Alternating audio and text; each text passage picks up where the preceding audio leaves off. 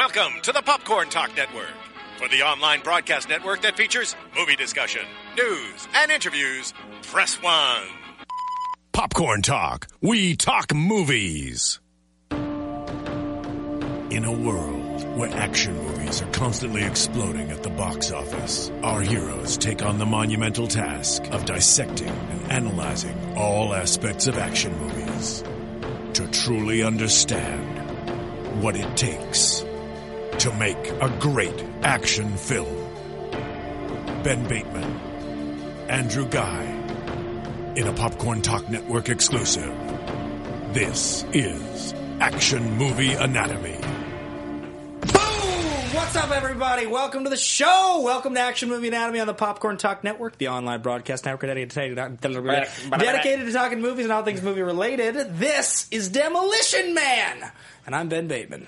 And I'm Andrew Guy. And I'm very excited to do this movie. Whammy. I haven't seen this movie. This is the second time I've seen this movie. You just introduced yourself for the first time. I feel like we shared a moment. Are you growing up? Should we do it over? I feel weird. You feel weird. Our training wheels are off. You wore a red tie today. I'm dressed in Canadian colors. Really? Red and white. I felt like you were just trying to match the mic. I'm trying to be the hitman. Oh, yeah. He's black, white, and red. I'm going to shave my head today. Are you? Are you going to tan also? I was going to say, you want to get all tanned up? I came back from Hawaii one summer and I'd gained like 15 pounds when I was in Hawaii, and then I accidentally shaved my head one level too short, so I walked into work and I just looked like a giant Asian Oompa Loompa. It was very funny. It's not funny. Made a lot of fun of me. I was sweating a lot. Really, really enjoyed it. So, guys, this is Action Movie Anatomy, the show on the Popcorn Talk Network where we talk about action movies. The best action movies, in fact. And those action movies that are made traditionally after 1981 have 4 basic rules they have to adhere to. Rule number 1, the hero always plays by their own rules. John Spartan plays by his own rules, 100%. Absolutely. Rule number 2, the hero and the villain are always the smartest people in the room, or things or beings or aliens or whatever. I would say Phoenix is... He's crazy, but he's brilliant. No, he's incredibly smart. He's incredibly because of the training that happened when he was in cryostasis. While Stallone was learning to knit. Learning how to knit, yeah. Number 3, the movie is driven by a police, military, political, or mercenary figure. When we say political, we mean they could either be the man or work for the man, so in fact they could be an MTA operator in the Taking Pelham 123. He is a cop, 100%, so that is a thing. And then rule number 4, there's at least one explosion. This movie is filled with them. Absolutely. Like, filled with 90s explosions and 80s explosions of music. Yeah, just absolutely incredible. So that is how we do the show. I think we should probably get into action movie tagline before we show the trailer. We'll do that first? Yeah, we want to show the trailer first. No. Maybe we'll show the trailer first because then we'll have our tagline, because then the people can know about it. Absolutely. So if you guys are watching, this is the trailer, and then we're going to do your movie tagline. You're getting better and better at this every week. Whammy. I really feel like I'm getting it. Really?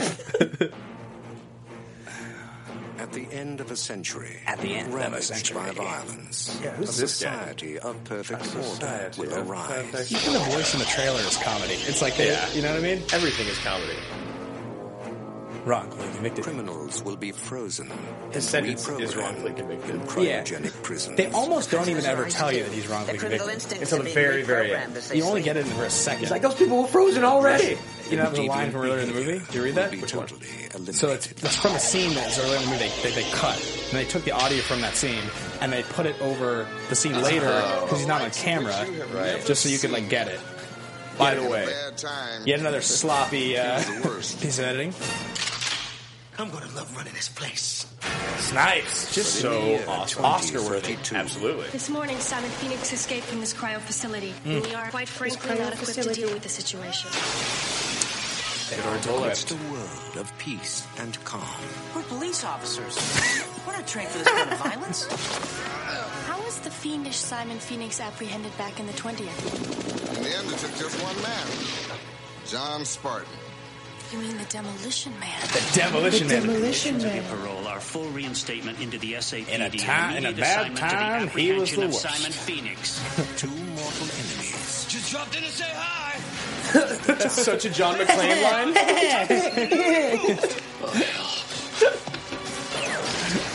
be unleashed on a future. Paper plastic, you son of a... Hey, fellas, gotta eat your greens. Wesley Snipes. I got news for you, pal. That's what people pay to see. Demolition Man. Can we just do that movie again? Definitely not. All right. It's a very good trailer. captivating. I mean, relative to some of the 93 trailers, It's actually not as bad as a It's lot okay. of them. Yeah. I'll just tell you guys right now, the movie Warrior, I don't know, we've talked about it once or twice. Go watch the trailer for Warrior. That thing gets me more jacked up than any trailer I can think of. Any drug you can take. Has nothing to do with what we just watched. No, but not it's a at great trailer, and that's a mediocre trailer. What's the best, 92, 93, 94 trailer you can think of? Have we done any on the show? Patriot. That's 99. That's 2000. Shit. Yeah, that's pretty, I mean, that's like... I have to pay a credit now. Yeah, you have to pay a credit. We're going to have to pay a lot today on the show. Most That was likely. clever, Drew. It was good. It was a callback. I've seen the movie. It was a callback to the film. Yes.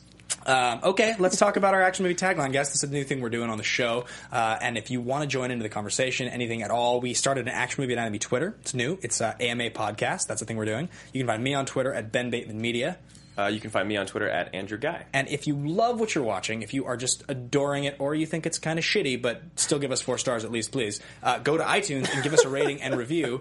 And it helps us do the show because we love to do the show, and we can't really do the show unless you guys are letting us know it's awesome because they'll turn the lights off otherwise. Just kidding, they won't really. But you should do it anyway because it's sweet. And this is Action Movie Tagline. So this is like that thing when you're in the video store that doesn't exist anymore, but it used to exist. You'd see a VHS box and it'd be like slam bang action thriller or a non-stop adrenaline thrill ride or something. Did you say non-strap? I've done it several times that way.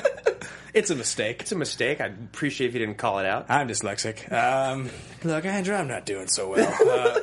It's the thing where we come up with our own action movie tagline for that movie. So we both have written one that this is like the thing we would write on the back of the box. It's usually a little longer than the ones we shared, but Yours are always long. Are they? Mine's kind of longer today. Good. Would you like to go first? I would love to go first. You have to do it in the 80s Should I do it in voice. Should I do it in the 90s voice? Or should You I could do it in the utopian society voice. It's true, that's the one from the trailer, But it's I'm so not bad. going to. Yeah, it's not good. Okay. I Right. always can't read my own handwriting, and I screw mine up. They never sound as good as At they least should. you wrote it down this time. Yep, it's good. It's not in my head. Didn't write anything else down. Surprise, Drew! Okay, guys, this is going to be on the one. I'm looking at camera. Here we go. A perfect future demolished by the grizzled masculinity of Blade and Rambo in their primes. Prepare to laugh. Prepare to cheer. Prepare to be demolished. John Spartan, Simon Phoenix, Demolition Man. That's pretty good. Pretty good, right? Blade didn't exist. Yeah, well, I'd just like to just throw that out there. the tagline exists now. We're in the future. We're in the My tagline was cryogenically frozen in stasis. It was taken out just for this show just now.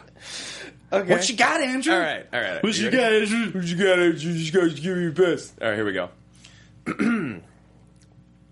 All right. Gotta get prepped. It's a good one. Prepare to have your adrenal glands demolished in this slam-bang action thriller. I had to use it. Used it. You won't know when or where you're going. Who owns this century? Spartan or Phoenix? That's good. I know. Shit! I feel like you beat me every time on those Look, ones. man, it was your idea to do this. I really liked mine this time. It was good. I thought it was good. It was like a nice try. Prepare to be demolished. I had to do it. Yeah. Every week I need to get a play off the title of the movie. Nah, and you stole Slam Bang Action Thriller, which you know is my favorite. I did. It's my I was single like, I have favorite. to use it. Yeah, okay, guys. Well, that was Action Movie Tagline. Let us know if you have an Action Movie Tagline. If you like the Action Movie Tagline segment that we're doing now, we seem to enjoy it. It's so fun. yeah, it's fun. It's a good time. It's a good time we have. This next thing is thesis statement. We've been doing this since the beginning of the show. So this is the thing where we come up with a bold idea about the film, something that really sells our point of view. Like when we're watching it, the thing we feel the most. And yeah, something funny. Yeah, they told me. Jonathan just said I'm dressed up as a candy cane. Look, man, it's Christmas time, okay? I'm feeling festive. So this is the thing. It's our strong statement on the film. Something you can kind of defend the whole time. You know, this is the greatest this, or this is the worst of this, or the first time this has ever happened. It shouldn't be loose. It shouldn't be like this is my favorite character ever, or something like that. And yeah, we kind of stick with it and talk about it the whole film. So I'm going to go first on this one. Okay. And it's this is the best comedy Sylvester Stallone ever made. And I know that sounds crazy because this wasn't advertised as such, and it's not remembered as a comedy. But watching it, it's hilarious, and it's intentionally hilarious. Yeah, absolutely. They're trying to. They do exactly what they're intending to do. In some ways, I almost like. When we get to the end of the show, and we talk about categories. Well, my category shifted as I thought about this. Really? Yeah, it shifted a little bit. Oh, I can't wait. And so it's just because I think that this movie is incredibly clever. I think that the comedy is incredibly clever. The worst parts of this movie are the action. which is the case with a lot of the movies we do, it seems. Yeah, sometimes it's like everything that in between the action is the best part. Yeah, like the action really lags in this movie. It doesn't pop. It doesn't really have any life. It's just very like by the numbers. We read an article about this I sent to you, and the guy says it's one of those strange films where it feels like there's bullets flying everywhere, but there's no real sense of danger. And that's the case with a lot of these movies, but it's one of those where, like, the action scenes, I'm just like, okay, when is this over so Stallone can be like fish out of water again? Right. Yeah, I mean, it's one of those things when you're watching these movies and the stakes aren't high enough to where you don't. Yeah. You can never really fully invest in something where you feel like there's nothing at stake. Nothing is bad is going to happen to Rambo at the end of this movie. Everyone knows that John Spartan is going to live. Yeah, 100%. Well, and so the other thing about that is, like, for those of you that don't know, and we will talk about it in a minute, because actually this movie happens right in the phase of his career when he's doing comedies. We'll get to that in a second. But Stallone tried to make a bunch of comedies. Yeah. He and Schwarzenegger, right around the same era, both kind of attempted to rebrand and make several comedies. Yeah, like Rhinestone, you got Stopper, My Mom Will Shoot, you got Oscar. Yeah. And this is not intended to be a comedy. It came out the same year as Cliffhanger, but it's definitely his funniest movie. This movie had me laughing out loud. Oh, the whole time. My favorite line, which we'll share later, is hilarious. Yeah. It's very funny. It's a very good line. So the comedy in the movie, I think, is the best part of it, and hence, this is his greatest comedy. Yeah, I like that. That's very good. Mine's kind of on the same line, but with the other actor. This is Wesley Snipes' best performance. Really? Period. Absolutely. I like Blade. I love The Art of War. You're not going favorite. No. Best. Greatest. Wow. Better than King of New York, better than New Jack City. Everything that he's ever done. Better than Drop Zone, Look, The Rising Sun. His commitment to this character is the best. He's committed. He's like the Joker in the first Batman mixed with someone else. I don't even know who it is. Mixed with any of the other characters that he's ever played? Every other movie he's been in since he's the same character. Is it better than his role in Tu Wong Fu, Thanks for Everything, Julie Newmar? Ooh, that's a close second. It's a very close second. Swayze and Leguizamo, man. Incredible film. Yeah. Never going to do it on this show. Absolutely not. Doesn't apply at all. Yes. Greatest performance by Mr. Snipes. Here's a question for the audience. All right. Real quick. Impromptu. 5 movies, we'll do 3 each, that you would just absolutely love to do, but you wouldn't be able to do on the show. We'll do 5 total because we're both going to choose Boogie Nights first. I will choose Boogie Nights first. You get to choose 2, I get to choose 2. And we're going to name 5. And if you guys are watching, think about what's another show, a show that doesn't exist yet, a show that potentially could exist, that would feature those movies. Yeah. What would it be? What would that show be? That's good. Boogie Nights is 1. So we're each doing Boogie Nights for 1, so why don't we throw that out and do 3 different ones? Okay, yeah. All right. Favorites. I'm going to go Dark Knight Rises. The third one? The third one. Oh, you really want to do Dark Knight Rises? I just want to talk in Bane's voice some for people would make the argument that we could do it on this show. I think we could do Dark Knight on this show, and that's another conversation to have, but I don't think you could do Rises on it. We just have our whole thing about superhero movies. Yeah. As soon as you step your foot into the realm of superhero movies, it opens up a door. Well, it's pre-contextualized characters that already have a backstory that you're expected to know when they walk in the door, which is really hard because it makes it difficult to watch the film and feel like you're learning about the character as you go. And I think it takes away from some of the payoff we get in a movie like Demolition Man or The Rock or Point Break, or these movies we love so much. I'm going to go with... Well, I'll go Tu Wong Fu, because I love that movie. Really? Out of all the movies in the world... I wouldn't have actually chosen it, except that it spurned the idea for the conversation. I know. So, okay, I won't do that one. Probably not. No, it's not Tu Wong Fu. That'd be a bad movie to do. I'm going to say The Weatherman with Nick Cage. It's a good one. Love The Weatherman with Nick Cage. One of my favorites. Yeah. Hilarious movie. I would probably have to say...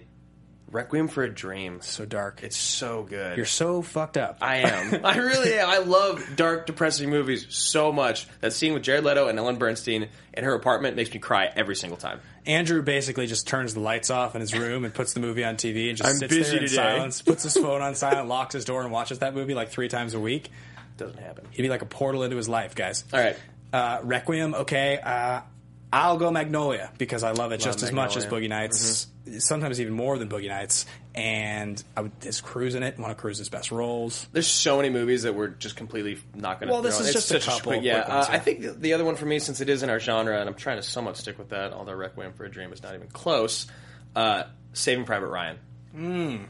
Because I already have tried. Like, I think I could make a strong enough argument to maybe do it on the show one day, but we probably won't. It has such a different feel to it than any other movie we do on this show. Yeah, even Gladiator. Right, like it's worlds apart. Fully.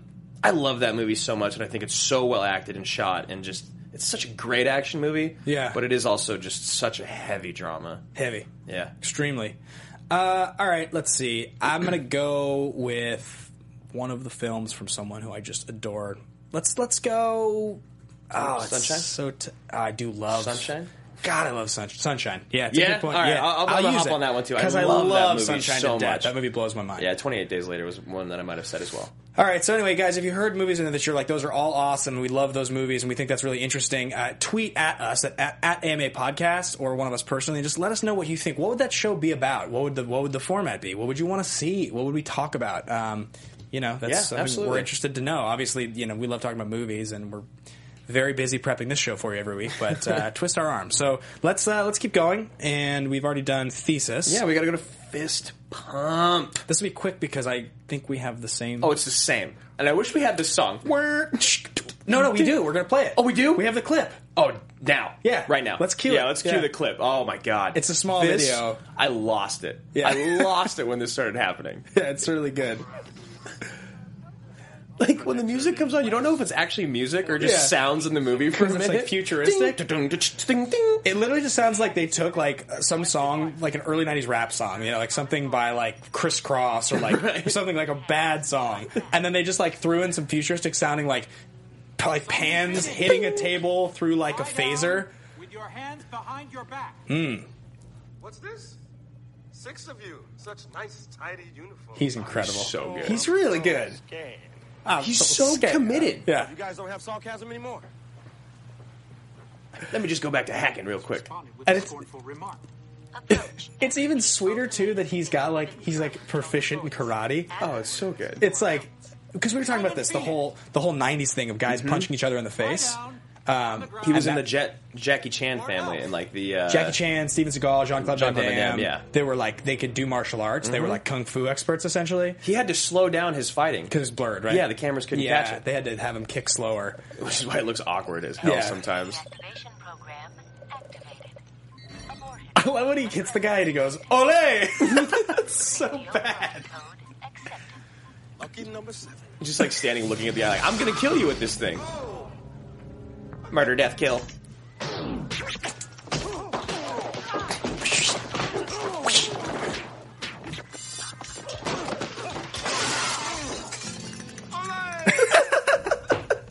We're police officers. We're not trained to handle this kind of violence. Oh, this movie's Schneider's so good. good. And the music, this is because the music's my fist bump moment. Oh, absolutely. The scene it's is not even the kind of my fist bump moment, but it's really the music that's my The fist bump glass moment. on that car is made out of the same thing they used for Breaking Bad's meth. Yeah, it just right. like cracks immediately. This is sweet. Classic like guy that should be like someone who comes out of a wall to fight you in Mortal Kombat the movie basically. Yeah. Kind of looks like it too. Absolutely. Oh, could we ever do Mortal Kombat on the show? Why not? Liu Kang, Shang Tsung, they definitely play by their own rules. We could. It has the villain qualifier. Yeah. Raiden qualifies Shang Tsung. There's got to be an explosion. There's explosions. He's a fighter though. It's a fighting tournament movie. We can do that. Do you remember? Do you remember when we watched Mortal Kombat one night? We have to be intoxicated. Yeah, we were like quite intoxicated, gone. and it was very good. I couldn't rent it, but I was willing to buy it for $19.99 on Amazon, streaming. We were very good at spending our money when we drink. I still own it, the digital copy. We want to do it on the show. Hard copy. We have to be All careful right, not we to can step cut on. that clip. And We have to be careful not to step on Bakuga because we just like do a lot of the movies that they should do on. they did Rocky IV last week. Yeah, but I mean, we choose terrible movies occasionally that like are totally their wheelhouse. Like Mortal Kombat's their wheelhouse, 100%. I don't know, man. Like, It's a good movie. then again, we love those guys and we love Mortal Kombat. There you go. So, Bring it in. oh yeah, yeah. Steven. Steven, are you on the radio? Can you talk? I don't know. I'm on like 6 or 7, I think. all right. We'll Steven get that working. just suggested we do The Fifth Element, which we've talked about before. It's so good. It's awesome. Yeah, I guess it kind of does qualify. It's like, I mean, there's as much action in it as like some of the other movies. We've yeah, done. it's very like weird, futuristic, takes itself really seriously, but in like not that serious. But, like, of a yeah, I mean, way. Chris Tucker, you kidding me? Did you see the SNL thing, the Star Wars auditions? Yes. Yeah, I showed it you. was Right? very good. It's the Tucker moment. Yeah. Yeah. Anyway, yeah. Let's not talk about inside jokes. Okay, excellent. So that's the fist bump moment. For those of you that are wondering what a fist bump moment is, because we just jumped into that, it's that moment when you're watching the movie and something happens and you kind of look around the couch and you're like, is anyone else seeing how awesome this is right now? You're like, yes! And then I take my phone out and I'm like, Andrew, I'm watching Demolition Man right now. I just remember, Ben, I'm sitting right next to you. I know. I love this moment as well. Andrew, there's this moment, the music's like... Yeah, no, it's still playing. It's still playing in the background. So we're watching the movie right now. I mean, you should just hang the phone up, man. It's weird. What are we going to get for lunch? What?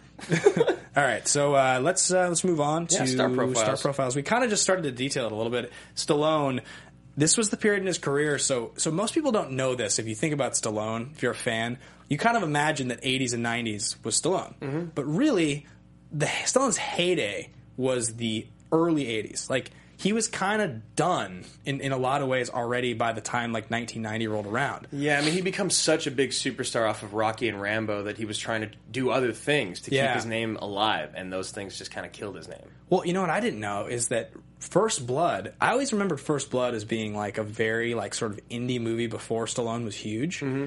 But First Blood came out... It was after Rocky. After Rocky 3. Yeah. He done 3 Rockies already. Yeah. So First Blood came out in 82. So, like, by the time Rambo 3 and Rocky 4 had already come out, you know, this is 93, this movie. So the previous movies of this were not hits. You know, Rocky 5 was 1990. He did Oscar in 91, which is, like, basically, like, a terrible, like, I think it's like a mafia comedy, kind of. It's not good. Stop or My Mom Will Shoot, where he's a cop, and the cover of the movie is like his mom with a revolver. And he's like, yeah, it's good. It's like his mother like meddles with his life. Yeah. It's not good. And then Cliffhanger is the same year. And Cliffhanger did okay, though. Yeah, Cliffhanger's sweet. Yeah. Cliffhanger made like quite a bit of money. Good Actually movie. made more money than this, I think. I believe that's right. We'll have a graphic pulled later on it. But anyway, it's sort of funny if you think about Stallone versus Schwarzenegger. It's like we always say, Stallone really had 2 franchises and just a giant like pile of turds with a couple that like didn't stink quite as bad. Yeah.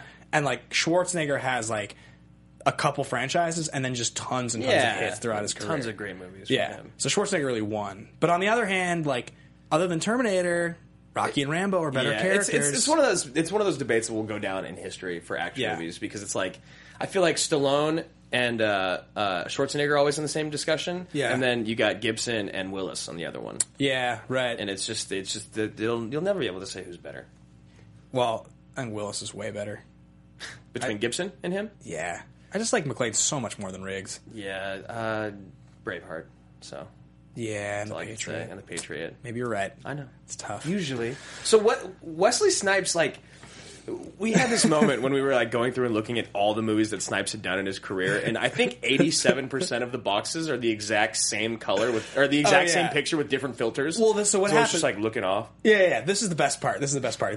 So Snipes has like this incredible run in his career. Like his run from I want to say like 86 to like 2002. He does like 500 movies a year. Yeah, great. And there's like you have all the Blades in there. You have like the movies right before this, which is like Sugar Hill's not great, but Boiling Point's pretty sweet. Rising Sun's super sweet. New Jack City is really sweet. I love The Art of War. It is one of my favorites. Art of War is in there. It's really good. Drop Zone with Busey is sweet. Also, I think King of New York, I'm pretty sure he's in. That's really good. Like he's got like a bunch of great stuff. Even like Tu Wong Fu is like pretty hilarious. Yeah, like, no, it's not a bad movie. Yeah, like the whole 90s. We're not doing it on the show. Stop bringing it up. Can we do Tu Wong Fu on the show? It's full of action. Never mind. Yeah, nope. Don't go there. But then this weird thing happens, and we don't look at the whole like Snipes and like the whole tax stuff. We don't really care. That's not what we do on the show. But there's something that happens where all of a sudden he stops getting like premiere roles, and there's a stretch in his career from like 2003 on where if you queue up the boxes, like the images for the boxes on IMDb, you'll notice that they all look like they're made by the same company and the same director and the same graphic designer. They're all straight to video.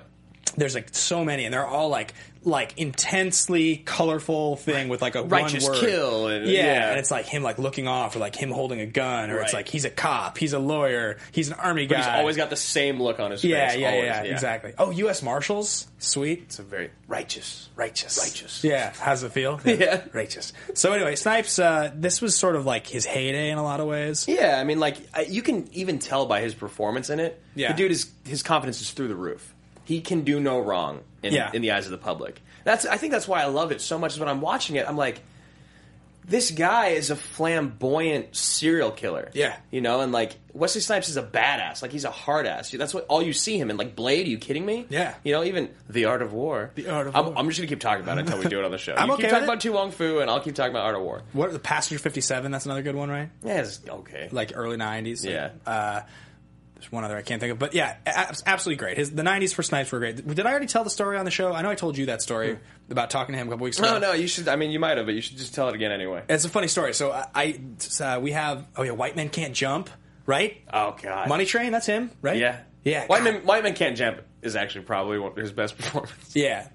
He's so sweet in the 90s. Yeah. Money Train. Anyway, so Chirac, which is Spike Lee's new movie, it comes out this weekend. I did the press junket for it, and Snipes was one. He's in the movie. He's actually very funny. He has a great performance. And I asked him. My last question was, okay, look, if the studios looked at you and they said, hey, Wesley, we want you to take Blade, you get to produce it, direct it, recast it with the lead role. Right. Like, you get to have total control over the reboot of the franchise. It's going to be Blade Resurrection or something like that. Who would you cast? Who's the guy? And he looks at me. He's like, I think I'd take that young guy, that guy Wesley Snipes. I think he's pretty good. Yeah, right? He's in pretty good shape, and he's still working pretty hard. I think I'd take him. I was like, very good, sir. Very good. We'll move on. The thing is, if they actually relaunched the Blade franchise, he would try his damnedest to get back in. 100%. He thinks he could pull it off. He's like in pretty 50. good shape, man. He looked pretty good, I gotta say. I'm sure he did. Yeah, I was impressed. He was in great shape, though, when they did Blade. It was obscene. Yeah, he was jacked. Yeah. Martial arts guy. So there's a lot of production development that goes into this movie. We'll probably, again, we always do a lot of research on it, but we'll probably only talk about it for like 10 minutes or so. Yeah, we'll touch on some of the interesting points. There's some pretty interesting stuff with this one. The script was very interesting. Yeah, so the script, there's all this controversy with an Eastern European writer who apparently came up with the idea originally. Then he feels that it was lifted by a Hollywood producer, but he didn't want to go into litigation because he didn't want to have to go up against Hollywood lawyers. So and he just also let it said go. that this specific producer has stolen numerous ideas right? from the Eastern, Yeah, so until Joel Silver essentially got on board and just sort of like paid off the writers, there's like 5 writers, 3 of whom are credited, but the script changed a whole lot. So, and they got it perfectly at the end. Well, they really did. So, the script went through numerous rewrites, and so let's see here. One of the notes I wrote was that Peter Lenkov's second draft, dated 1989, bears little resemblance to the shooting script. The strange names and tongue-in-cheek humor are nowhere to be seen 3 years later. So Lenkov wrote, like, essentially just a straight action movie because originally it was Seagal and Van Damme that were supposed to be in the roles here. But neither of them wanted to be the bad guy. Right. They both wanted to only be the good guy. And so then it went, I think it was Stallone was like, I want Jackie Chan to play the bad guy. And he didn't want to do it either. Because he was like, the Asian audience that knows me as a martial arts guy, as a good guy. I do not like to see you as a sociopath. Yeah, so I'm not going to do the movie. So that's how Snipes gets involved. I thought just like all the script doctoring, like the draft after draft after draft, was pretty weird. Now, I pulled this article later that talks about the production on, like, just the development and the budgeting. Yeah. This was really interesting. It was published on October 12th, 1993, and essentially suggests that this movie cost as much as $97 million to make between the promotion, marketing, and development. And it's listed with a budget of quite a bit less than that. Yeah, it's like 56 or something like that. Yeah, and so I thought that was pretty fascinating when you look at all the writers, and it went way over production time. So I think the script was pretty loose. Well, it's weird, too, that like this movie, as we get into box office, we'll talk about it, to invest that much money in 93 for a movie that isn't even going to go worldwide. Yeah, well, it opened worldwide later. I was trying to find the numbers on it. It was really hard to find. Yeah, we can talk about it later. Okay. We should stick with the production now. But yeah, so all the writers, these guys are all like pretty interesting. Daniel Waters is the guy in the end that Joel Silver brought on. So Silver, we keep mentioning him. We've talked about him here before. He's one of the legendary producers. He's one of the greatest action movie producers of all time. Yeah, I mean, his, obviously Top Gun, the Die Hard franchise, Lethal Weapon, right? Like The Matrix. Like he's... Next to Jerry Bruckheimer, he's the other gigantic 80s, 90s action guy. Yeah. Like Stallone and Schwarzenegger owe a huge amount of their success to Joel Silver. So Silver's hands were on this movie, and he ended up bringing in Daniel Waters to do the He's final. a badass, Silver. Like, once he came in, he just, like, got everything in line right away. He just knew what to do. Pay him, and him, fire them all, credit him, and we'll move on. Big budget, exactly. So this is hilarious, though. Daniel Waters, originally, he rose to prominence writing Heathers. Isn't that right? Yeah. Yeah, so Heather's like a cult classic. Good movie, yeah. Yeah, Christian Slater and Winona Ryder, is that right? I believe so. That sounds right. And it's the one where it's like my sister used to really like that movie a lot. I think it's the one where it's like cliquey in high school, and there's like a murder. It's like they're trying to like murder the cool kids or something like that. I couldn't tell you, man. Okay, yeah. My sister used to watch it a lot. I'm pretty sure that's the one. I know people talk about it like it's a cult classic. So he gets that. He ends up writing Batman Returns. But then, in back-to-back years, he writes Hudson Hawk, and he writes The Adventures of Ford Fairlane. Yes, and he's awarded for these two great accomplishments. The worst screenplay Razzie Award. 2 years in a row. Yeah. And Silver was like, this is before this movie. Right. Silver's like, yeah, he won the Razzie 2 years in a row. It doesn't matter. Bring him on. Fix Demolition Man. Come on, just write some jokes. This will be great. And he wrote a great script. He did. He was exactly what you want out of this movie. Yeah, it's fantastic. Hudson Hawk is so bad. The movie's unwatchably bad. I've never seen The Adventures of Ford Fairlane. I don't even know anything about it. I feel like you're probably not missing a whole lot. Yeah. So Peter Lenkov is much more of like a working TV writer. Yeah, he's still doing stuff. Yeah, he's still totally relevant, totally current. 24, R.I.P.D. You know, he's kind of a big shot. He still works. Son-in-law. Son-in-law? Is that the one with Pauly Shore? Oh, yeah. They just did it on Guilty Movie Pushers. Yeah. 2 weeks ago. It's a great, guys, check out the episode. It'll be a hoot. Yeah, Makuga and Begley. That's a great show. So anyhow, we don't really need to harp on this too much. Yeah, the writers, I mean, what you really need to get out of the writers in this movie is that they're not really doing anything anymore, other than like Lenkov doing some TV stuff. Like, because Rest in Peace Department was kind of his last little chance to do something. It's bad, and it's movie. Very bad, very bad, very very bad. Yes, none of all these writers kind of just fell off the face of the earth. Like Robert Renault, the other guy. I couldn't even find... I mean, I didn't search as hard as you did, but I couldn't find much about him. You ended up finding, like, a paragraph on the guy. Yeah, like, he's right. written, like, 2 movies and 2 TV episodes, and that's it. Wow. Holy crap. Where did this paragraph come from? I didn't do this. You didn't do that? You wrote that? Maybe we have, like, elves. Like, outline elves. I did my own research, but wow, Holtac? Fight of the Dead? Interesting. We've been hacked. We've been hacked. So Marco Brambilla.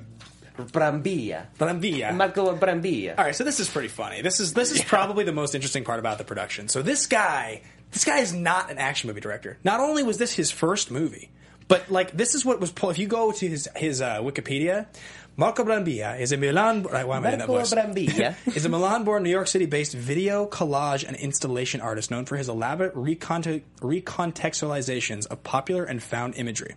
So this guy is a big, like, directs music videos, and he does artistic installations, and he does video projects. He's a big art guy. Totally. Yeah. Demolition Man, as we keep mentioning, is, like, not perceived as the movie that it actually was. He probably saw this opportunity with all the bright colors in the future to do something really interesting. Right. And at the time, I think it was pretty interesting.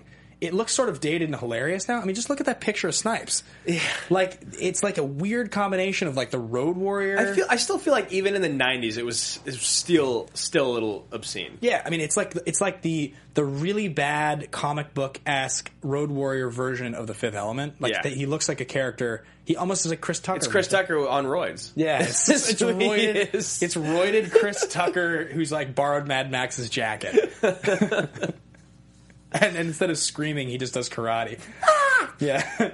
So, anyway, this guy, he ended up following up that first film with Excess Baggage. Remember Excess Baggage, 97? Alicia Silverstone, one of my absolute favorites. Yeah, it's got, like, Benicio del Toro. It's got, like, a big cast of, like, pretty sweet people at the time. Atrocious. Like, I think the score on Tomatoes is, like, 13 or something. Yeah, or 23. It's really, really it's, bad. Like, horrible. Like, this movie has, like, 5 times the points.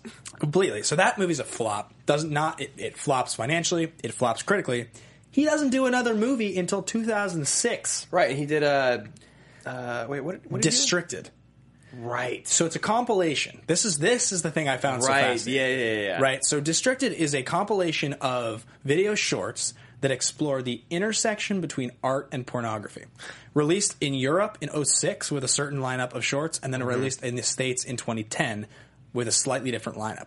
One of the directors included in this is Gaspar Noé, whose film, Love, is essentially a rated X. Right. It's not even rated, I think. Because he doesn't have the rating system. Yeah, I interviewed him here just a few weeks ago after I saw his movie Love, which just premiered. There's some controversy because Kanye West stole some video titles in one of his new movies from Gaspar's earlier film, Into the Void.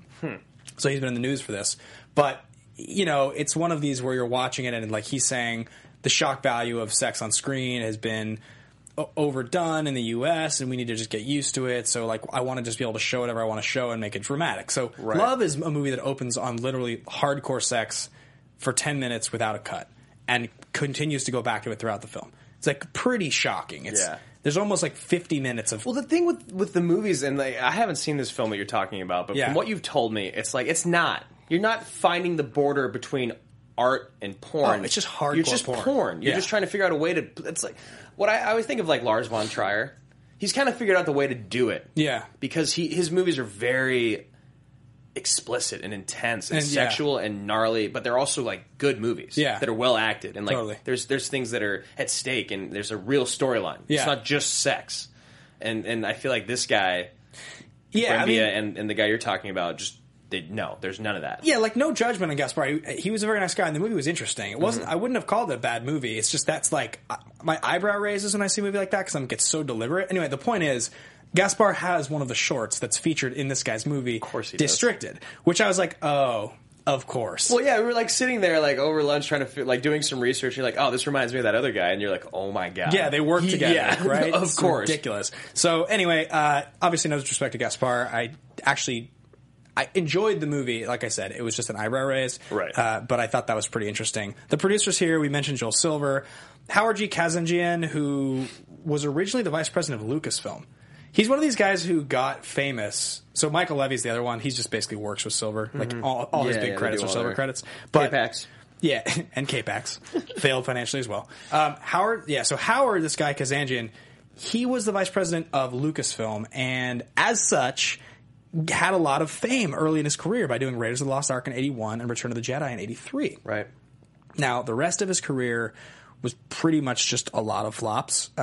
There's not really anything that's that relevant, but he knew Lucas in college. They were friends. They were in a frat together. Yeah. So he was appointed the vice president of Lucasfilm. It's so crazy when you get a start like that. I mean, that's Raiders the beast of and Hollywood. Jedi? That is the beast of Hollywood. I mean, like, you can start with the most incredible movies, and your career can die within 5 years, 8 years. You know? Yeah, it's crazy. I mean, like, I thought that was like so interesting. Just, I mean, it's so crazy. You just get to have those movies on your resume and then forever. I mean, this is 2015, and we're looking on IMDb, and his first two credits listed are Raiders of the Lost Ark. Two of the greatest movies of ever Return of the Jedi. Yeah, two of the greatest action adventure movies of all time. I look at you and I'm like, oh, this guy's a big shot. And I'm like, but the last, I don't know, 15, 20 years, 25, 30 years of his career, nothing. Right? Yeah, nothing. Yeah. So, it's pretty and we'll get into box office now to talk about that. This movie, from a producer's standpoint, it's suicide. Yeah. Like, this is not the movie you want to be involved in. It was a Warner Brothers movie.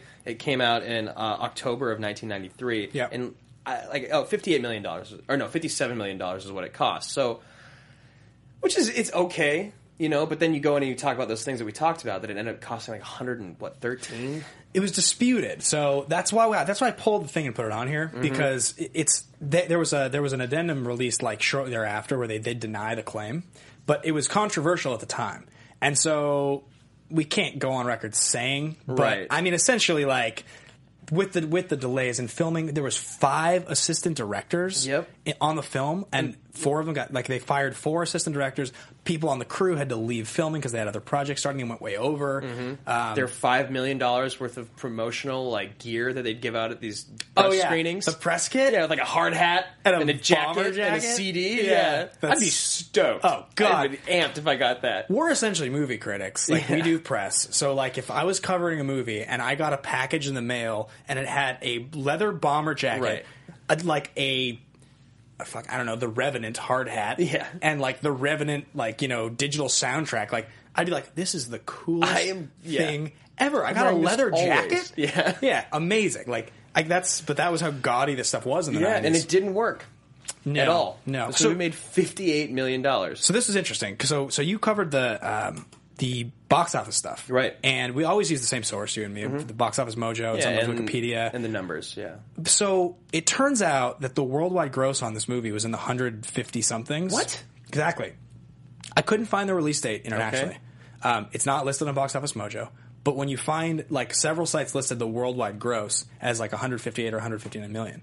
Wow. So it must have opened later in other countries. Yeah, it had to have. Because the domestic opening, it didn't have a worldwide opening at all. Because that's the thing is, with movies like this, in this time in this era of when movies were being made, the name Sylvester Stallone with Rocky and Rambo already been out for years. Yeah, and Snipes too. And Snipes, but yeah, I mean, we're talking. I mean, Stallone in 80. When did Rocky 4 come out? 87? 85. 85? Yeah. Yeah, like that year, the biggest year in his entire career. You know that they'd seen those movies by then. By the time this movie came out 8 years later, of course, you would want it to go worldwide. So that's why I was shocked. Well, the one, what was the thing that I read about it was in that article about the international title.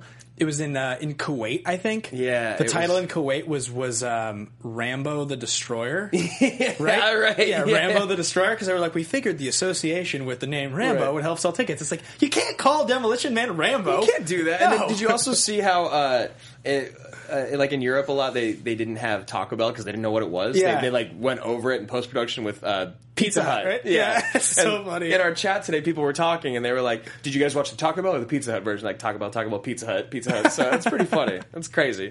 Yeah, it's pretty good. So anyway, they opened number one at 14 million. Which it looks so good. Yeah, people were stoked. It's like, this is going to be huge. Yeah, and it just petered off. Completely died off. Yeah, because the domestic, it made $1 million over the listed budget of 57. But like we said, if it in fact actually cost upwards of $90 million, even the worldwide gross, I mean, this movie is considered somewhat of a flop, but not as bad as others, because I think those worldwide numbers did bring it up a little bit. So we have the graphic here of the 1993 box office. Jurassic Park, obviously, you can't compete. No. And I mean, this is a sweet year. Look at these movies. I know. I was just going to say, Jurassic Park. Mrs. Doubtfire in the future. Like, I love Mrs. Doubtfire. I love it's another one we throw in that same category. Yeah. Have you watched the trailer recut of Doubtfire? Oh, it's terrifying. Where he's a psycho? You guys have to go out. I'm ready for my close-up. Yeah. Go look up Mrs. Doubtfire trailer horror movie, and you will laugh your ass off. Yeah, it's very, very funny. Once the show's over. Not yet. Yeah, you have The Fugitive. I mean, you have Sleepless in Seattle. Very good. Schindler's List. Schindler's List is a decent one. Cliffhanger. Frey Willy. Groundhog Day. Yeah, I mean, this is Cool Runnings. God, what a great year to be alive. Tombstone. Sister Act 2. I don't know why I said it like that. I was very excited. Is that a character from the film? No, it's just me talking about Sister Act. I just felt like saying it that way. I hope you're okay with that. Anyway, so this movie was, where do we have this here? Number 18 for the year. So pretty unexciting. But the movies that are ahead of it, I don't even care that it's number 18. Yeah, it's There's true. so many good movies in this list. The Pelican Brief was sweet. I just love the name of that movie. The Pelican Brief? Yeah, it's just good. Yeah, it sounds exciting. It does. Critically, this movie was about what you'd expect. Although, it's so crazy how 1.4 points is so massively different on IMDb. 1.4? Oh, yeah, in terms of the top 250. Yeah, because this is a 6.6. And you essentially have to be an 8.1 to get in. So that means from 6.6 to 8.0 is like the same margin, essentially. And this movie is a 6.6. It's only a 1.5 off from being in the top 250, like by ratings wise, and this movie's not good. Well, I mean, it is. It's very enjoyable. Speak for yourself. I would give it like a 4.7 or something like that. Yeah, like Simon Phoenix is going to rank for me. I just realized. Oh, that. he is. He's in my. He's ranked. Yeah. The thing is that the villains that we have ranked already are so good. He doesn't really compete very well. Yeah, he'll end up going like low, but like number 1. Yeah, but he'll be there. Yeah, whereas absolutely. I don't think Spartan really ranks. And then, sorry, I jumped. No, it's cool. I was, and then we got 64% from all critics, 50% from top critics, and 66% from the audience, which is that's about what you would expect. 6.6, 66. Like it's people like this. I like to think. I think we've talked about this before because we're such movie fans. Mm-hmm. So we've looked at these numbers for so many years, for so many things, right? So I've begun to apply the harsh logic of these numbers on IMDb and Rotten Tomatoes to like everything in my life that I enjoy. Oh, I know. You're always we have like these grade scales we talk about all the time with rating anything. Yeah, it's just like the sandwich that I went to, or how good was the pizza, or like is it like how good of a ski spot is it to go to for the winter, or like what have you. Do you remember the one we had the other day that was completely obscene? Yes. It was very inappropriate. It was very inappropriate. It had to do with bathroom humor. It had to do with bathroom humor, and we're not going to talk about it on the show, but that's literally everything from what we eat to everything that comes out of our body. It had to do with the 3 seashells. Did you see that Sandra Bullock? It's so crazy. The most eternal thing about this movie are the 3 seashells? Is the 3 seashells. Yeah. That's what everyone wants to know about. And What did Bullock say? She got interviewed like a few years ago after she did like The Blind Side. Oh, and they asked about what it is, right? Yeah. So the thing about like you would use the two seashells to scoop the waste out of your body, and then like the last one to like clean, which is like so disgusting and inhumane. That's really what you came up with in the future. And there was like nothing alluded to about how you would clean the shells or sanitize them for the next use. Right. So she goes, well, think of a bidet, right? There's several processes. You have number 1, you have number 2, and you have the cleanup. And she goes, but it doesn't stop there. It turns out the seashells are also, she goes, you can use them as little maracas as well, even any sort of little musical instrument. It's hygienic and musical. That was her response. So no one knows to this day what the idea was. Do you know where it came from? No. The writer, the guy he got brought on, he's like, I don't know what to do. He called his friend who was in the bathroom on the toilet, and he's like, well, I got a couple magazines and I got a bag of seashells. It's like, seashells, I'll make it work. And he just hangs up on him. Seashells, I'll make it work. Yeah, ridiculous. Perfect. All right, let's get into hero villain ranking. This is a good one. Let's do it. I actually wrote mine down ahead of time because I had a little bit extra time to prep. That way we're not just like looking at it. Well, it's easier when it's two of us. It's a little easier, I feel. Yeah. All right, so we actually have the lists here on the back page that I printed out. It's so hard for me to decide whether or not I can put. You know what? What I'm going to do is I'm going to put Rambo. What was it? Rambo. What? The title that they were trying to call it. Oh, Rambo the Destroyer? I'm going to put Rambo the Destroyer, a.k.a. John Spartan, at number 50. I'm going to move everyone down one that's already, like, so Joe's going to go 49, Mills to 48, Max will go to Rambo the 46. Destroyer, what are you talking about? I'm talking about John Spartan. That was the name, that's what they were going to call him in this movie. No, I know that, but you were just talking about Morton Joe and Rambo. They're heroes and villains. Separate lists. Yeah. No, I'm talking about the hero list here. I'm going to bump everyone down from 50 to 47, and he's going to go in at the new 50. You're putting in... Okay. John Spartan. John. Rambo. John Day. So you're moving these guys down. So you're putting him at 50, and everybody goes 46, 7, 8, 9, 50? Exactly. Okay. Sounds good. So I'll make a note here on this. So you're putting Spartan at 50. I'm not going to put John Spartan on my list. I don't like him as much as Jack Traven, I'll tell you that much. I don't either. Yeah, I mean, there's just so much space to fill here. So I guess in some ways I feel like maybe I should just put him on here. Right? Just because, I mean, he's going to get bumped off, no matter what. Eventually. John I just don't think he's that good, man. I mean, he's entertaining, I guess. Yeah, he's good enough. You know what? I'll follow your lead on that one because I like John Spartan. This movie's entertaining, and he's very funny. Your favorite line is my favorite line of his. Yeah, and we'll get into that. I'll agree with you. I don't like him as much as Jack Traven, but I like him more than not being on the list when I don't have 50 yet. Exactly. Okay. And then for me, with the villains, Simon Phoenix. Yeah, and again, he's awesome. Simon says, "Die." Like how that's again his commitment. There's no hesitation. He's 100% committed. He must have loved the script. Cool thing to say. He must have loved the script. He must have. He hated the hair, though. He shaved it immediately. And on the other hand of that, Rodman loved the hair. Yeah, Rodman started doing it. I'm going to do this now. Yeah. And then Rodman was in a movie with Rob Schneider a few years later called Knockoff. Wasn't he? Good. Or was that Van Damme? It's Van Damme. Double Team. With Van Damme. That's what I was thinking. Yeah. Which is terrible. And Schneider was Knockoff. Yeah. Yeah. So what I did, we have such good villains on this list. Yeah, we put more heroes on here, which is funny. It's because it's tough to be a good villain, man. And if you're a good villain, as you can see our list, like those movies are all phenomenal. Which is funny. I think what I'm going to do is I'm going to put him at 49. I'm going to bump Cyrus to 48. Phoenix is only at 49 for you? Yeah, dude, look at everyone else ahead of him. Morton Joe, Queen Alien, T-1000, like Karashnov, Predator, Drago. He's not even in the same wheelhouse as these guys. Fair. Okay, so you're putting Phoenix at 49. Oh, no, you're moving Cyrus down to 48? We're putting him ahead of Do I have to repeat myself? Yeah, I was just writing on the wrong part. Oh, I apologize. I'm going to move Cyrus down to 48. Okay. And I'm going to put him in at 49. Don't be a dick about it. I'm sorry. I didn't get much sleep last night. All right, I'm going higher on Phoenix. I'm going to go higher. Not bad. Not bad. He's very memorable to me. He's better than Howard Payne. He's a better villain than Morton Joe. Morton Joe's so whatever. Don't. What? Not here, not now.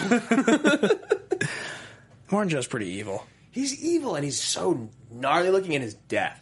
He's very Remember memorable. me? Oh, God. God, I love that. You have to... Ben's only seen Mad Max in the theaters, and he like refuses to watch it again, and he like refuses to change his ranking or voting on any of it. He's So like, it was interesting. fine. I saw it once. Oh, so interesting. The Taking Pelham 1, 2, 3 is number 31 on your list.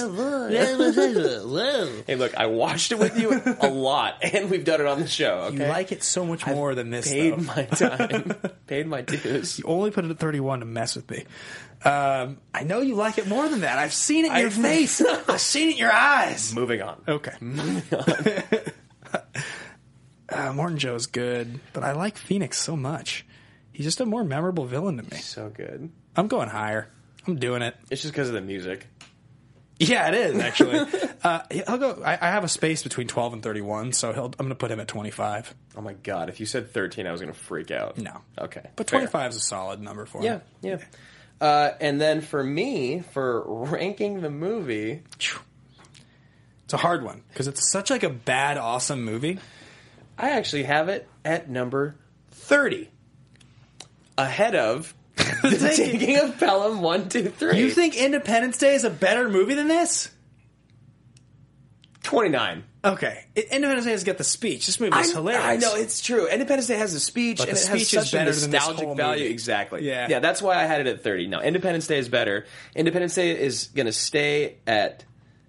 Oh, no, I can move it down. So Independence Day will be 30, and then this will be 31. And then, Taking Pelham will just keep going lower. As many episodes as we'll always know how many episodes we did, because the Taking of Pelham will be how many episodes we've done. I'm going to murder you in your sleep. Just kidding, guys. Just kidding, he's not. Or am I? I need to redo my list because Jurassic World needs to go lower. Yeah, we need to redo our list pretty badly. But I am going to... Oh, man, this movie's so sweet, but it's not as good as any of these movies. No, it's not. Furious 7, Rambo, First Blood Part 2. Yeah, I mean, I guess it's the... Fuck. This is the hardest decision Ben's made in his whole life. I mean, what I want to do is essentially put it ahead of Independence Day and Jurassic World. I want to put it at 30. But the speech, the speech But the speech is the in Independence greatest Day argument. on its own is better. Yeah. So I think I have to just put this as the worst movie we've done on the show. What do you guys think, audience? Where do you guys think? I mean, I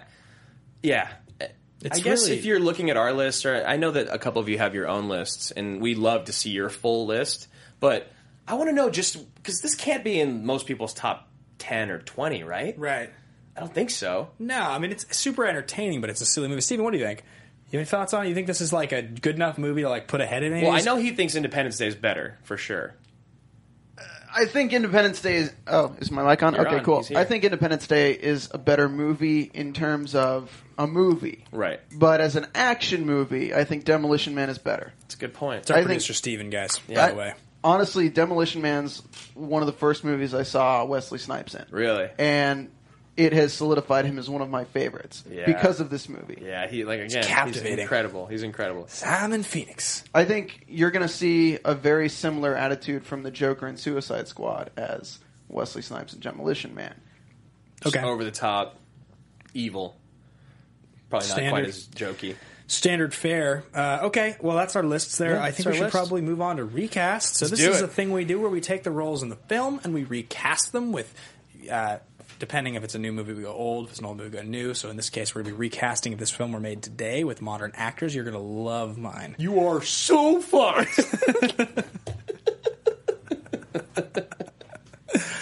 It's very funny. It's very good. Very good. I was reminding Andrew how to play Magic the Gathering this last weekend. We played several games, and we were drinking. And every time Andrew would draw a card, the drunker we got, he would just say that same line. Over and over and over. I lost. It was pretty funny. Most all the games.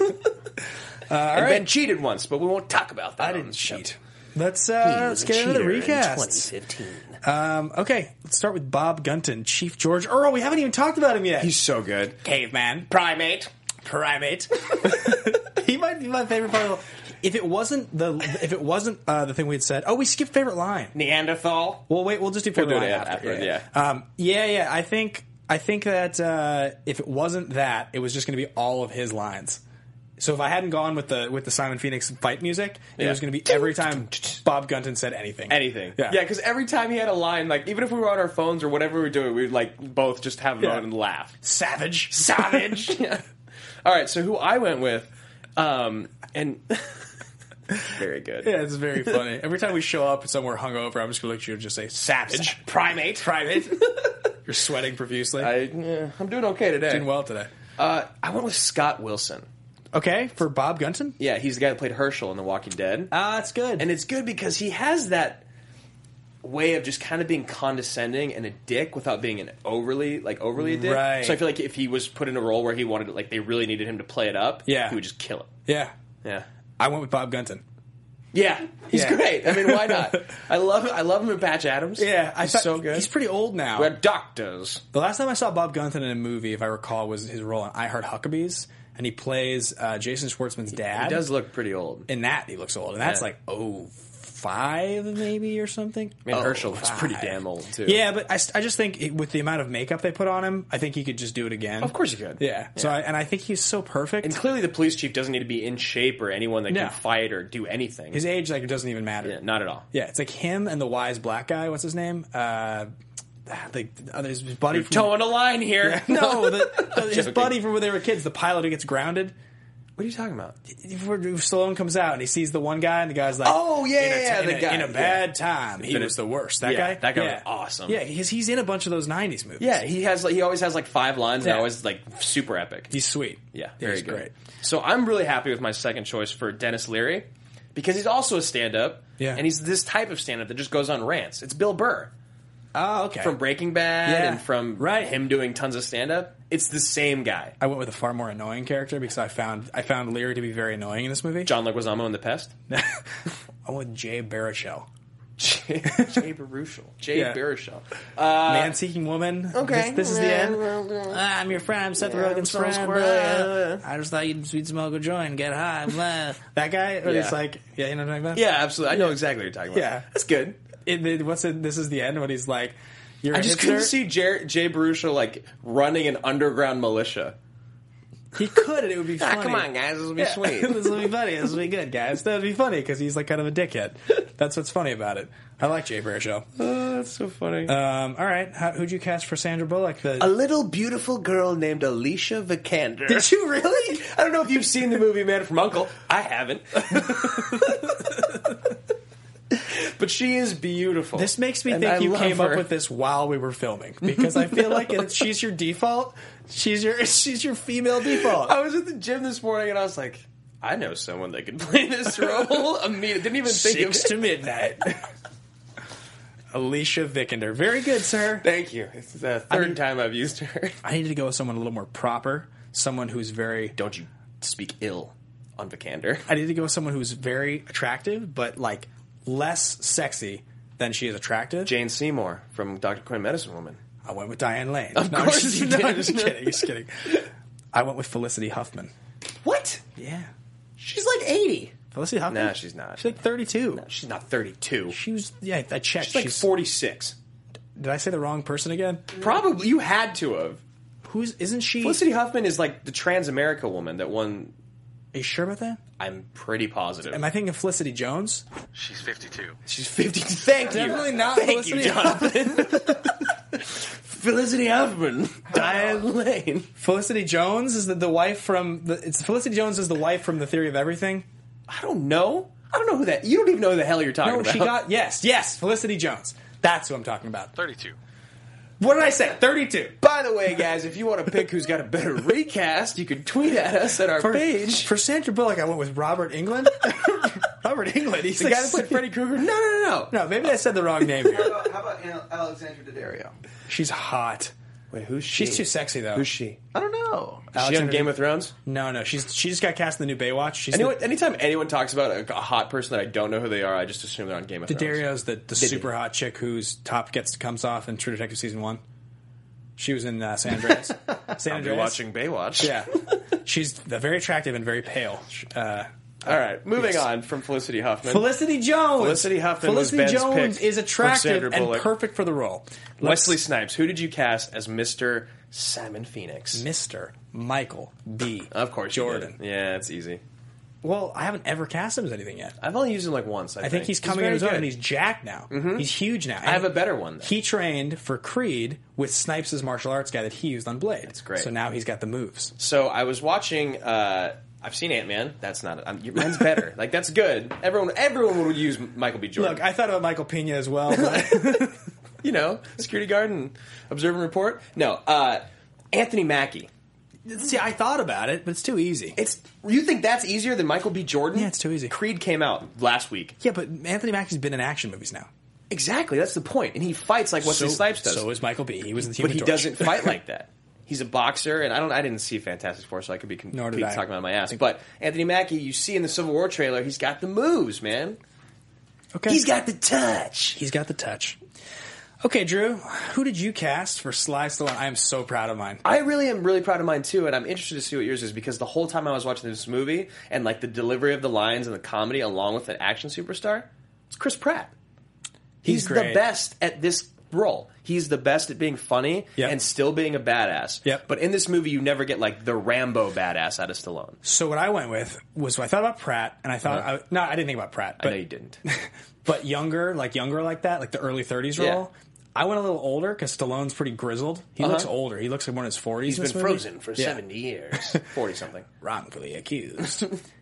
So I went. So what's the line when his shirt's tattered? My favorite line. Oh, it's so good. And she's like, oh, you're in shambles. And he says, she's like, you're in shambles. And he's like, nothing. A little needle and thread could. Oh God! I'm telling you, if you remake the movie as a comedy now, Cruise would be perfect as Demolition Man. You guys can just go ahead and hashtag MasteryCaster and put my name after it, because Cruise has no business in this movie. Would be perfect. Michael B. Jordan would snap him in half. No. Yes. Have you seen Cruise? I have. Recently? Have you seen all 5-6 of Tom Cruise? Look, I'm just telling you, I think Cruise... No? No. Steven disagrees. No. He's completely unamused. Cruise goes with the flow too much. He's not, like, rigid enough to be put in these situations and make it still funny. Right. Sly is like... You're like, oh my god, this is a big, tough guy. I can imagine Tom Cruise knitting. I imagine Tom Cruise does knit. Well, Seeing Sly knitting is different. You're like, absolutely. What? Give me a second to explain, because genuinely, I think, as I said, this is the best comedy Stallone ever made, and I don't think this movie was intended to be anywhere near as much of an action movie as it was. It was supposed to be kind of a parody. It's called Demolition Man. And Cruise, as we saw, made a great action movie parody last year. Maybe one of the best movies we've ever done on the show, An Edge of Tomorrow. A fantastic movie. So we've seen Cruise put himself in a weird situation where he's unfamiliar and make it hilarious by being... Do you see my face? Tom Cruise. I'm saying... see my face? I see it. I see your face. I'm not impressed with the Tom Cruise pick. I think it's pretty good. I'm going to throw you guys a curveball here. Okay, curveball. Curveball. I've been drinking since 5. All right. Stallone, Wesley Snipes, double recast for those two. Gender bent. Who would you choose? Double recast for those two, gender bent. I would probably have to go... I think I'd have to go Rousey for Stallone. For Stallone. She's pretty gruff. Yeah, I think And I'd go Michonne. From Walking Dead. The female that plays Michonne from Walking Dead. I wish I could remember her name right now. And we have to... So racially, we're doing the same thing? I just did it just because. Okay. Yeah, you can do whatever you want. Whatever you want, man. She's played by Denai Guerrera. Right. Gender bend? Yeah, and I think Rousey definitely is the first thing that comes to mind just because he's so jacked. Yeah. So it's like you need a chick who's like really yoked, and like that. There's not a lot of them who are like smoking jacked like that. Smoking jacked. I just made that up. It's a new flavor of beef jerky. Yeah, and then for the chick who would be like the crazy bad chick, I'm gonna go Alicia Vikander.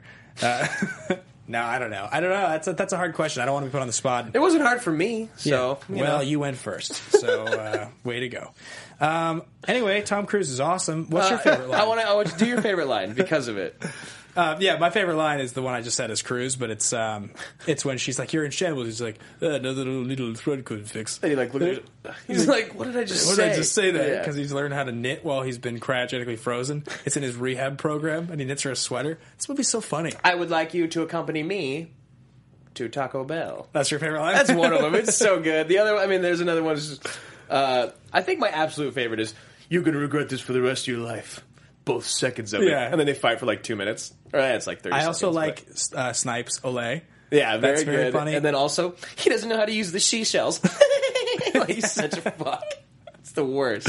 That's funny. And then I also really like when she's like, this kind of proximity and violence, and she's like, "Do you want to have sex?" That whole scene's really funny. Do you want to have intercourse with me? I also like earlier when she's like, "This is how what does she say?" She's like, machismo, like overconfident something. Yeah, like sexually something, whatever. Males acted. Related to each other. I thought that was a funny line. It's very good. Very smart. It's clever. It actually is. So I think it's you have 7 people writing it. I think it's pretty clear. We've already done Cage versus Cruise. I don't think we have to do that one. Don't know why it was on the show this week. And which of the 3 categories does this movie fit into? There's 3 action movie categories, guys. There's totally ridiculous, which is like Face Off or Con Air. There's totally legitimate, which is like Die Hard or Terminator 2, The Fugitive. And lastly, there is ridiculously legitimate, which is the middle category. That's where ridiculous meets awesome. It's very compelling. It has a great performance, but is still kind of campy. So it's like almost amazing and almost perfect, but still sort of silly. Right. I would have thought this movie was totally ridiculous. I'm going to go with mine first, and I'm going to say it's totally ridiculous because it sounds like you changed your mind. This movie's totally ridiculous in every way, shape, and form. Changed my mind. I went ridiculously legitimate. I knew you would, because there's no way it's totally legit. No. Well, I thought for a second if I could be really clever, but it's too silly. The reason that I put... Oh, other favorite line? You destroyed like a whole city block and spent $2 million in property damage just to save a little girl. And she's like, fuck you! He's like, good one, kid. Yeah, that's really funny. So I went with ridiculous legit because I was thinking it's the same argument that we had with Predator against Predator and for Die Hard. Yeah. In a lot of this movie, you laugh when you're supposed to laugh. It's really silly at times, but the vast majority of the humor is supposed to be funny. Yeah. It's really mostly just Snipes is the only thing that you're laughing at unintentionally, but the vast majority of this movie is intentionally funny. Yeah. No, I mean, it's a good argument. It really is. Because it's a parody of an action movie. But for me, it's just too silly. It's like too goofy. He and Schwarzenegger both did one in the same year. Schwarzenegger did Last Action Hero, which is also a parody of an action movie the same year. Both of them were kind of failures, kind of flops. And, we also didn't talk about the fact that Jesse Ventura's in this movie for a second. Yeah, just a minute. He has a whole fight scene they cut out. Really? Yeah. With Stallone. Yeah. Yeah, you just see him for a second. That's too bad. I love him. Of course. He's got that line from Predator that I'm too scared to say on air. Do not say it. Yeah. All right, guys, that's what we think. So let us know what you think if you disagree with the categories. Lastly, we have something called The Pitch. And I'm going to jump in and I'm going to just kind of do something a little different today. Don't do it to me. I'm not going to do it to you. I'm not. What I'm going to do to you, though, is Ben and I are still in a little bit of a debate on what we should do next week on the show. Ben is... Okay, so let me rewind a little bit. We try calm your ass down. I've already emailed Val Kilmer's people. We'll bring him up from a group then.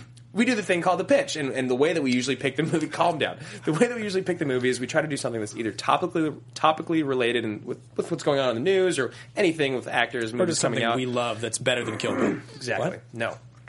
What we're doing is that next week, or within the next couple of weeks, we have The Hateful Eight coming out.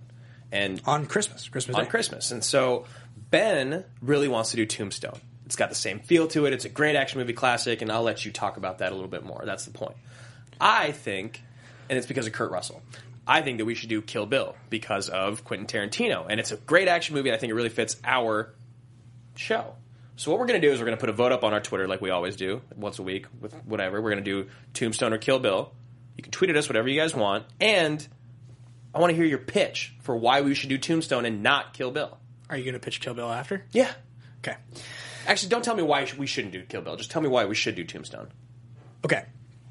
Tombstone is one of the forgotten classics I'm going to cut you off right now. One of the forgotten classics of the 1990s. It is arguably Val Kilmer's greatest performance as Doc Holliday. He's fantastic. He's so good. Like, one of the most memorable roles that I've ever watched, one of my favorite actors in.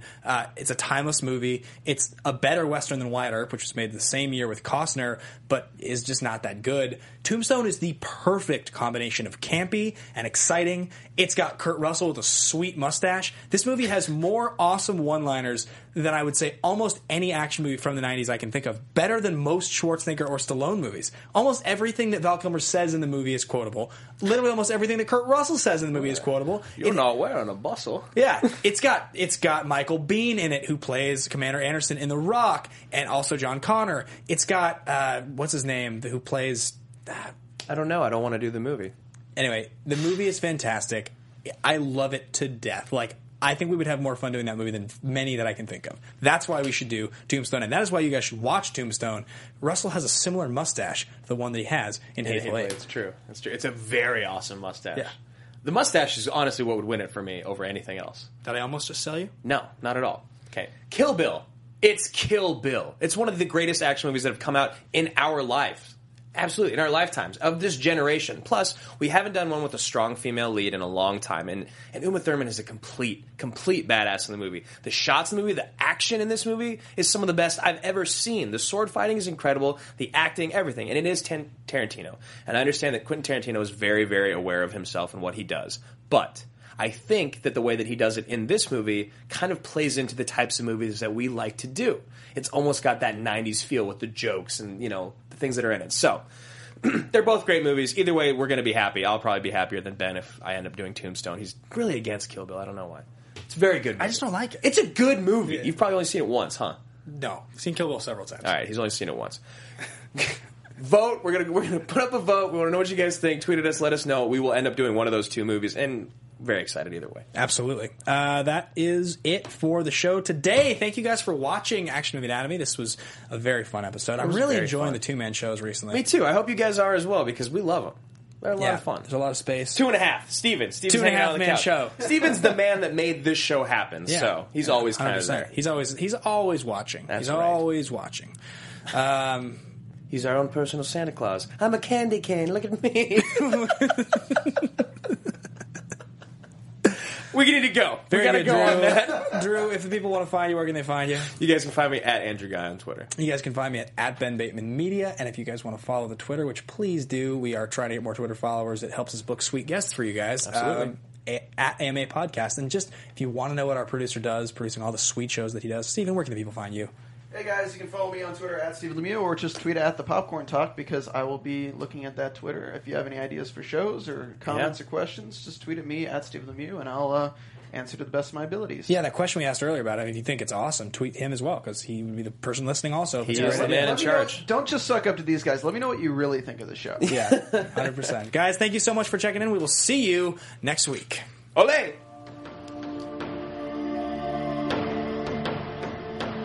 From producers Maria Menounos, Kevin Undergaro, Phil Svitek, and the entire Popcorn Talk Network, we would like to thank you for tuning in. For questions or comments, be sure to visit popcorntalk.com. I'm Sir Richard Wentworth, and this has been a presentation of the Popcorn Talk Network. The views expressed herein are those of the hosts only and do not necessarily reflect the views of the Popcorn Talk Network or its owners or principals.